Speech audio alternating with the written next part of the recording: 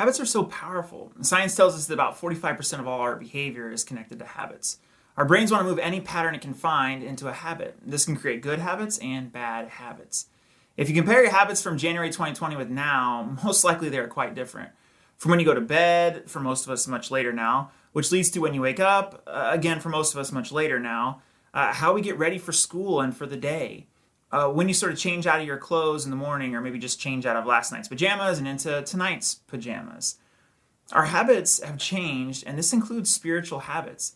Gathering online only for almost 10 months has forced some of us out of some really good habits. And if we're honest, perhaps they've been replaced by some not so good habits. So in this series, we want to take a look at some new or maybe slightly adjusted habits to replace the habits the circumstances have just pushed many of us to adopt willingly or unwillingly. Because as we're going to see, there are some habits that have a disproportionate impact on us personally and spiritually. Maybe you've heard of the idea of keystone habits, a habit sort of that triggers a series of related or sometimes unrelated behaviors, and sometimes even other habits. Charles Duhigg wrote a book called The Power of Habit, where he looked at some of these keystone habits for individuals, but also for companies and organizations. Two keystone habits that might be kind of interesting to you. Number one, eating dinner at home as a family is a keystone habit for better family relationships. Now, that's because eating that meal together leads to more conversations, which lead to better relationships, kids doing better in school, everyone having less stress and deeper relationships. Number two, food journaling is another keystone habit for being healthier and losing weight. Because recording what you eat reminds you and holds you accountable to eat better, which leads to feeling better, which leads to more exercise. And if you exercise more, you study and work better, you parent better, you sleep better, and on and on. So what if there were some habits that could lead you to have stronger and bigger confidence in God? That when things are great, you have confidence in God, and when things are bad, you also have confidence in God. What if you could develop that kind of confidence in God through your habits? How would that impact your life? Maybe the confidence or security that you would have, the insecurities that would sort of go away, your ability to face temptations, your ability to face loneliness and stressful situations like we're going through right now, your ability to love difficult people. Maybe for students, it's figuring out your life or figuring out your future. Adults, it's figuring out what to do with your life. Maybe older adults facing the uncertainty of life, health, and death. What if you had confidence that God knew your name, heard your prayers, and was with you? How would your life be different? If you've read the Old Testament, it kind of becomes pretty clear that since the beginning, God has been trying to establish or reestablish a relationship of confidence and trust. Humans' problems began not just with disobedience of not trusting God anymore, but really with not trusting God. That God wants to grow your faith and confidence and trust in Him. And there are 5 ways that humans have observed that God grows our faith and confidence in Him. Because while there is some mystery to God, the ways that humans for generations have grown with confidence in God are really not a mystery. These 5 things have grown people's faith for a really long time. Now, each of these things has really 2 parts, a passive part and an active part. The passive part we really have no control over, right? That's sort of God's responsibility.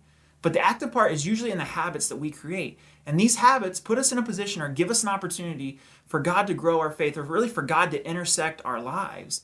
And the good thing for each of us is that no matter where you may be on the God spectrum, whether you're just sort of just beginning with 1 foot in and 1 foot out, or maybe you've been a Jesus follower for decades, these are things that God will use to continue to grow your faith. And as we're seeing, they may look different in different stages or seasons of life, particularly during a pandemic. Now, this is not an all-inclusive list, but here are 5 of the catalysts that God uses to grow our faith. And as we'll see, there's an active and a passive part. Number 1, practical teaching. Obeying God leads to experiencing God's faithfulness. Now, the active part is watching, reading, and learning from teaching about how to obey God, with the passive part being that God uses that obedience to experience His faithfulness. Number 2, providential relationships. Engaging in community that intersects God's timing. The active part is putting yourself in situations to meet people that God may use in your life or you in their life. The passive part is how God works behind the scenes to sort of bring them to you and you to them at the right time. Number 3, private disciplines, leveraging resources that intersect God's presence. And the active part is sort of regularly exercising and training our faith muscles, while the passive part is experiencing God in small and sometimes big ways.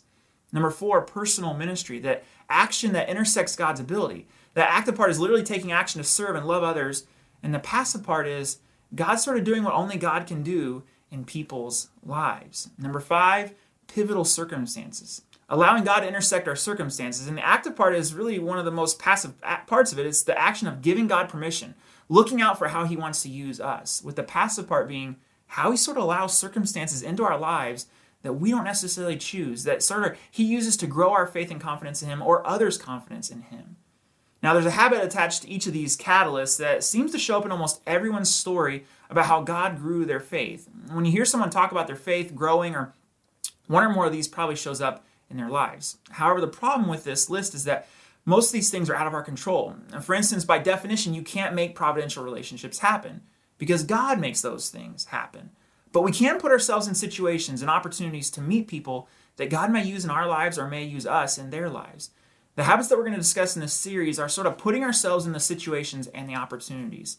And when we take this active role in these faith habits, our lives can intersect God's activity in the world. Which of these catalysts have made the biggest difference in your confidence in God? Or which one do you think would make the biggest difference for you? While we want big things and big results in our lives, we forget how big things usually start. That the first step or the first domino to fall is what starts the chain reaction. Without the start, there really are no results. And if we work backwards from the video, from the really last huge domino of experiencing God and having confidence in him, then the dominoes before that are obeying him, doing what he says. And if we're going to obey God and do what he says, before that, we have to know what he says. Because when our obedience intersects God's faithfulness, our faith can grow. So how do we obey God? How do we know what he says? We need to be taught and learn to apply what he says. That it's not good enough just to know more, though knowledge is good. We need to do what we have been taught. And this is a significant distinction that Jesus would emphasize frequently because there were constantly people around him who had lots of knowledge, but they weren't doing what they knew. So when Jesus was teaching on earth, he never just taught just to share content. He taught differently. That Jesus was really a master teacher who wanted his audience to go and do what he taught. So we're going to read the end of the Sermon on the Mount, which is one of Jesus' most famous sermons, which was really already mostly about what to do. There were some believe parts, but most of it was really about what to do. And Jesus understood that what makes the difference in our lives is not usually knowledge by itself. What makes a difference in our lives is what we do. So Jesus' sermon wasn't really about eternity, but how really to live on this earth with people. And this sermon was really, if you had perfect confidence, trust in God, then here's what you would do. Here's how you would act. And this is what it would look like if you have faith and confidence that there is a God who knows your name and will take care of you. That really all of this was application. He would say things like, if someone asks you to go 1 mile, go with him 2. If someone like your enemy wrongs you, just go ahead and forgive them. And by the way, lust is a sin. Like you heard adultery is a sin, but not just adultery. What you do with your mind is just as important. And when it comes to giving, give as much as you can. These are the things Jesus would say. That this wasn't just sort of doing good so that you could get on God's good side. This was if you want to live your life with faith in God, here's what you do. And so at the end of the sermon, here's what Jesus said. We're going to be in Matthew chapter 7. If you want to follow along the Bible app, go to the More menu option, select events, and you can find our church. We'll also have the notes and verses on the screen as well. Verse 24, therefore everyone who hears these words of mine and puts them into practice is like a wise man who built his house on the rock. That this verse starts with an important point that we'll come back to. If you want faith in God to show up in practical ways, if you want to see God show up in your world, then you have to sort of do these things, Jesus would say. That you can't just say, well, I went to hear Jesus speak this week, or well, actually I went to hear Jesus speak all 5 times this week. And Jesus would sort of say, no, even if you came to hear all my speeches and even memorize them, but you don't do any of them, they won't make a difference in your life or in your confidence with God. And here's why this is important. That obeying God leads us to experience God's faithfulness. You might say, well, why? Well, obeying God is an act of faith. That I'm going to, basically saying, I'm going to apply the scriptures because you said to do it. That belief and faith are great, but they're really only helpful if they lead to action. For example, it's one thing to believe in nutrition. It's a whole nother thing to actually eat healthy. That believing in nutrition, well, what difference is it going to make until you actually take action? Believing, reading about, joining a gym, walking into a gym, scheduling a trainer, filling your hard drive with videos and books and all kinds of things about exercise.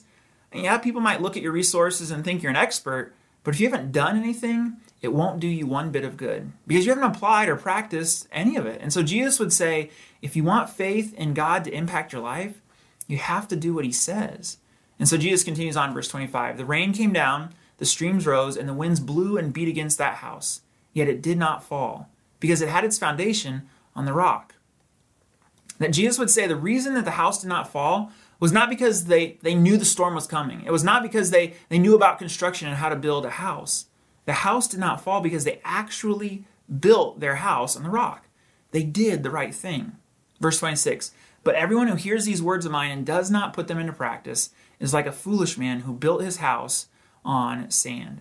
Verse 27, the rain came down, the streams rose, and the winds blew and beat against that house, and it fell with a great crash. Now, this is someone who sort of hears and watches, but doesn't do. That you can have 100% of church attendance and be a fool. You can have 100% attendance and not look or love like Jesus. You can have 100% attendance and end up killing the Savior of the world, because Judas was probably there each time Jesus taught, right? You can have 100% attendance and build a life that ends in disaster. And you can have 100% attendance and build a house on sand and sort of become a disaster. That knowledge doesn't make the difference. Acquiring knowledge doesn't make the difference. Obedience makes the difference. Can you think of a difficult time you have faced that could have been avoided if you applied the teachings of Jesus? Matthew chapter 7, verse 28 says, when Jesus had finished saying these things, the crowds were amazed at his teaching, because he taught as one who had authority, and not as their teachers of the law. The crowds really weren't amazed because Jesus told them something they hadn't heard before. He taught them a new principle. That part of authority that is kind of mentioned here is really clarity. And Jesus brought clarity to the scriptures in a way that the crowd around him knew what they were supposed to do. And when you do what someone asks you to do, that is an expression of confidence in that person. So as you think about obedience sort of being a catalyst or one of the catalysts to growing your faith, what are the active parts of obeying God that could lead to you experiencing God's faithfulness? Like, are you regularly watching, listening to, and engaging with the teachings of Jesus so that you can actually obey them or even know what they are to start with? That this is the keystone habit that I really want to focus on today, because as we know, the pandemic has impacted all of our regular habits. So I want to suggest one new or maybe slightly adjusted habit to replace ones that circumstances may have changed for many of us. And that habit is establish a new church online routine. And I say online because we are online right now. But most of us used to have a church routine, but for most of us it's been disrupted, really, to say the least. So to establish or to sort of shift into a new church routine for you and your family would be huge. And Sunday morning is obviously ideal, but I understand that that's not possible for everyone. The church online is available on demand and on our website and YouTube later on Sunday and throughout the week. However, keeping a church routine is really one of the most important parts of this aspect of sort of watching, listening to, and engaging with the teachings of Jesus. If you have kids at home, you can really actually get up early, you can get up late, you can get some coffee, and you can watch Church Online, the online family content that we have for preschool and elementary, and also preteen, middle school, and high school students. Or you can do what my family does. We actually watch this with our kids after lunch on Sunday. Either way, we would encourage you to pick a time, pick a specific time, announce it ahead of time, and sit down together to watch. And when possible, try to engage your kids and yourself and your students with one of the discussion questions. That we think that God really wants to help you with life, but if you don't create the habit of watching, listening to, and engaging with the teachings of Jesus, you're really missing a huge opportunity. If you don't know, I went to a Christian college, and we had chapel almost every morning of the week. And there were actually a few weeks out of the year where we had chapel in the morning and in the evening. Now, I couldn't attend every one because I actually worked along with many of my other classmates. However, I tried to look at each of those chapel services as an opportunity for God to teach me how to follow him. Now, granted, there were definitely many services where the communicator was not really engaging, or he didn't do a good job of making the scriptures applicable. But there were also several times that guys from my floor would sort of choose not to go and to these chapel services. They were probably prioritizing TV or video games or sleeping, whatever. And I would really get to know these guys on my floor and what they were struggling with. So when I would come back from one of these chapel services that really addressed the very thing that these guys were struggling with, I couldn't help but think they missed an opportunity to hear how Jesus could help them. And no doubt there were probably times that I missed that opportunity as well. Because watching, listening to, and engaging with church online or any sort of church service obviously isn't everything. But it is one of the first dominoes to fall if you want to experience God in your life. Because in Jesus' sermon, it is understood that the audience was watching, right? They were there listening and engaging with Jesus' teaching. And they could really only obey Jesus because first they watched, listened to, and engaged with it. So as we sort of wrap up our time together, two questions that I would have for you. The first is for those of you who maybe want to have a growing faith or want to sort of just explore faith. Would you be willing to start or continue the habit of watching, listening to, and engaging with the teachings of Jesus, particularly as we're in church online right now? And then for those of you who are sort of feeling stuck in your spiritual journey, not sure exactly what to do or why things aren't happening, are you applying and doing what Jesus teaches? Lane Jones, a pastor from Georgia, says this. He says, unapplied truth is like unapplied paint. It doesn't do anybody any good. The value of paint is in the application. And for Church Online, we're going to do our part to bring you the can of paint, to open it, sort of stir it up, and sort of hand you the can and the brush, but you have to start painting. You have to start painting on Zoom for your work. You have to start applying it with your family, your roommates, and your friends. You have to apply it in the interactions you have online, because if you don't apply it, it won't do you any good. It won't grow your confidence in God. That church sermons like this really come in all shapes and sizes. But if you listen closely, you'll hear God saying almost the same thing every sermon. Trust me. Now, that's not to say sermons are shallow or sort of simplistic or repetitive. Rather, in all the ways that you could respond to God, confidence in Him is the most important and life-changing response we can have. And when our obedience intersects God's faithfulness, our faith can grow. And to obey God, we start with the habit of watching, listening to, and engaging with the teachings of Jesus. Let me pray for us. Heavenly Father, thank you so much for this opportunity to read this passage and to sort of pause as we start the new year to think about the habits that we need to have. And maybe for some of us, we haven't really paused to reflect on the habits that have changed since the pandemic started. And maybe for some of us, that is something we should really do. Because maybe some habits have really changed that have become unhealthy or counterproductive to what we're trying to do. And God, we know that the habits that we have as far as how we interact with you can also be significant. They can really have a disproportionate impact in our lives. And so God, this particular habit of being in a place where we can listen to your teaching, where we can watch your teaching, where we can try to understand and engage with the teachings that you had. God, would you help us to prioritize that in our lives? Not just so that I have an audience, not just so that our church gets bigger, but because that will help us to grow. It'll help me to grow when I prioritize church. It'll help all of us to grow when we prioritize watching and listening to and engaging with and actually doing the teachings that you taught. That will make a difference in our lives.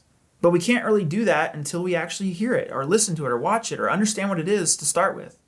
So God, would you help us to take both these steps? Would you help us to take the step of prioritizing or maybe reprioritizing in our lives, recommitting that Church Online and engaging with your teachings through other means as well is important. But God, would you also help those of us who maybe already do that, would you help us to prioritize doing them, to actually applying and doing what the scriptures say? Because that is what made the difference for the builder, actually doing what was the right thing to do. Not just knowing it, but actually doing it. So God, would you help us? Would you help us this new year to apply this and do what you've asked us to do? That in obeying you, you would intersect our lives with your faithfulness. It's in Jesus' name we pray. Amen.